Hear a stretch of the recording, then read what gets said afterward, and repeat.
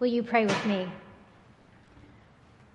Come, Holy One, overshadow our unwillingness. Redeem us by your love. Amen.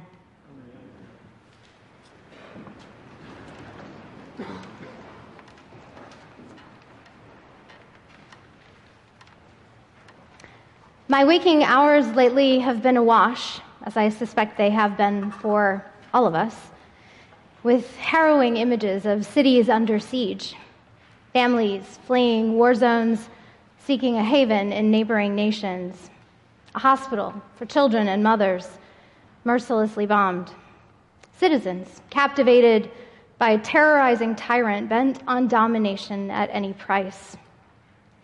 Jesus' anguish gives voice to the agony of all who suffer because of human resistance to love's demands. God knows our sinful condition truly and weeps for the weight of our world. Jesus' lament also will not leave us alone because Jerusalem involves us all.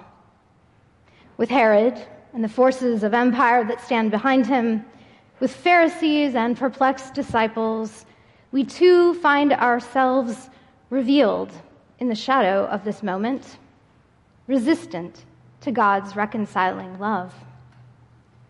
If we would find good news in Jesus' anguished cry on behalf of the people of every city in its striving, we must attend to the prophets who shaped his holy imagination. There is no voice more helpful for attuning modern ears to the hope of the ancient prophets than scholar Walter Brueggemann.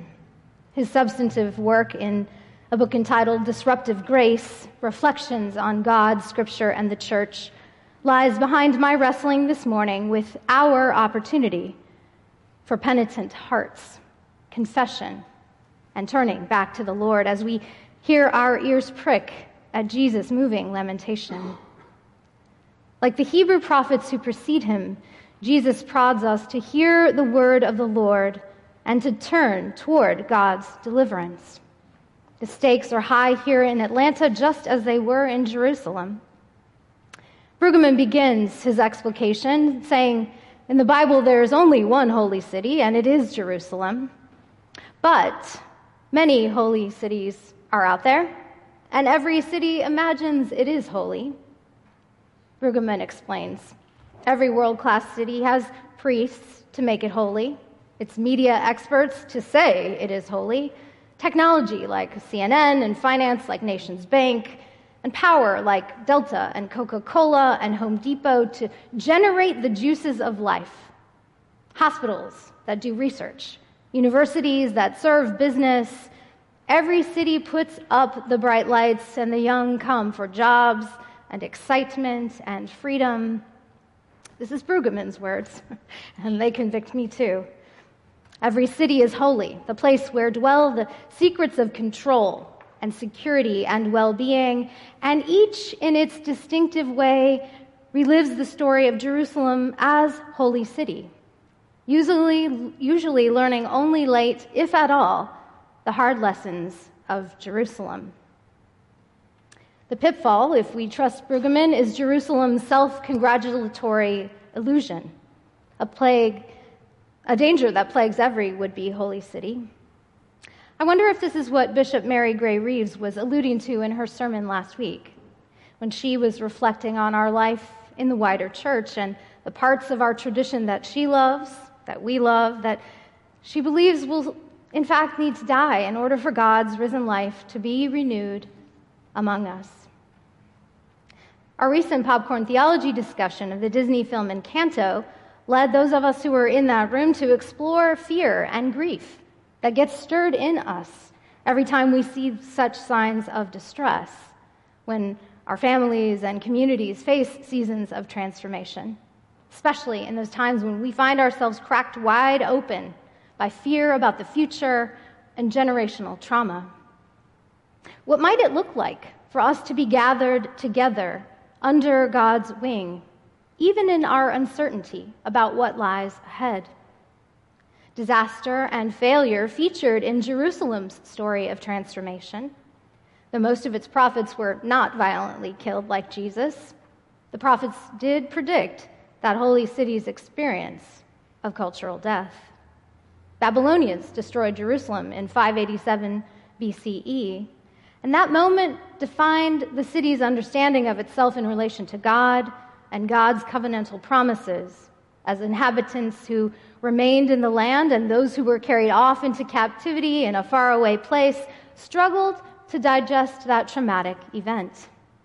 Isaiah, Jeremiah, and Ezekiel were influential prophets in the Hebrew Bible who spoke healing truth into that destruction. Their discernment aided the people as they faced their suffering. First, within Brueggemann's treatment of these major prophets is Isaiah. A familiar and respected urban advisor to those with power and influence, Isaiah cherishes tradition and longs to see God's promises to Abraham and David and indeed to all of Israel reflected in Jerusalem's thriving. In that holy city, God will dwell forever, protecting and providing for the people. Or so the theology went. Only the bustling economy Isaiah first sees as a sign of divine blessing becomes a greed machine, generating communal woe. Private wealth of the few is built by unbridled pursuit of economic gain. Some have more than they need, while the vulnerable are left behind in the dust. Isaiah's heart breaks over the inevitability of urban self-destruction. Brueggemann explains that a city built on unbearable economic inequality could only ever end in failure and alienation. Brueggemann's second witness is Jeremiah, who hails from the village of Anatoth in Judah, far outside the city of Jerusalem. Jeremiah is formed by a community of protest, deeply opposed to the Jerusalem establishment for centuries. Extensive study of the Torah among them reveals God's promise is neither unconditional nor inevitable. God is faithful toward those who keep the covenant, Jeremiah insists. Entrusted with the divine mission on Mount Sinai, as we remember that Moses was, the people are living into God's dream of dignity and justice for all in those laws that organize public life for the people of Israel. The year of release was one such foundational commitment on which God's covenant to Israel hinged. No matter how poor or how indebted a working person might be, paying back debts in that divine economy was a time-delimited project. Each one was to be forgiven their remaining debts in the 7th year of working to pay them back. Brueggemann sees this divine mandate of the Torah undergirding Jeremiah's unshakable conviction that the economy must serve the community, not the other way around. The God who liberates Israel from enslavement in Egypt will not abide any permanent underclass among his people. God's priorities for economic justice extend to the most vulnerable and exposed in that patriarchal economy, the widows, orphans, and aliens. To disregard their dignity jeopardizes God's covenant and the land itself. Brueggemann frames Jeremiah's recapitulation of that divine program plainly. He says, "You cannot discard some and have a viable city." Policies that attend to inequities are just as crucial now as then. Commitments that we manifest in the laws, the willing consent of the governed, enact our civic policies in things like taxes, rents, mortgages, loans, collateral, and interest rates. Brueggemann keeps us focused on these prophetic priorities because it's not true that they're always innately good.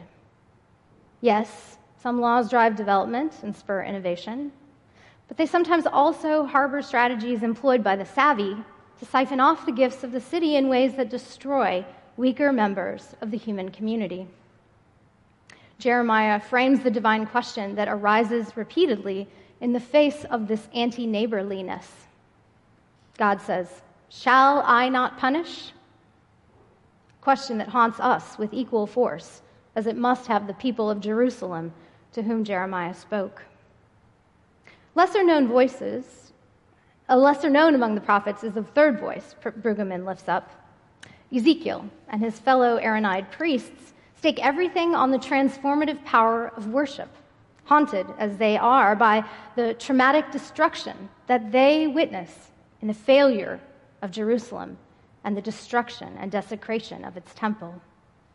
Sacred space for wonder and awe in a hectic world that is so frequently chaotic and out of control, indeed is a precious blessing worth protecting. Because worship at its best ushers us all into terrain where our souls, minds, and bodies bow down in loving reverence before the Holy One who creates the cosmos in power, beauty, and grace. Such a sacred center sharpens our awareness of this one who is holy and mighty and wholly other, sovereign over all creation. Ezekiel's visions bore witness to shattering abominations that he links to the departure of the presence of God from Jerusalem, presence being how God would protect and preserve the people. Brueggemann clarifies that Ezekiel's abomination is actually a bit more akin to our word pornography, which Brueggemann defines as the cheapening of life and trivialization of God into pettiness and entertainment. This is no mere chafing over stylistic differences in the liturgy. Ezekiel's witness is naming the assaults on the dignity of the divine image that Brueggemann finds also loathsome whenever human beings are brutalized and commoditized for the sake of big bucks in mindless exploitation, abuse, and violence that Brueggemann points out in things like unbridled militarism and uncontrolled market economics all around the globe. It's understandable if when we come into this beautiful space that we want to leave those kinds of sacrileges behind when we come to be nourished by God's word and sacraments. But war zones halfway around the world continue to transfix us with worry. The Holy Spirit groans within us, lamenting the woes of the world with sighs too deep for words. And even closer to home, people are dehumanized. The truth is, this is the very haven, as we heard named in our collect for the day, where we can bring our worries and lament, and they can be surrendered into the healing heart of love as our penitent hearts bow down before the Lord. Like the Hebrew prophets that are always pointing us back to God's mercy and grace, the Holy One alone is faithful. God's forgiveness is always here for us. And as Bell Hooks reminds us, like all the prophets before her, awakening to love can only happen as we let go of our obsession with power and domination. This morning, may we find ourselves drawn together under the shelter of God's wings, healed, transformed by love's perfect power to enfold us, one and all, into the brood of God. Amen.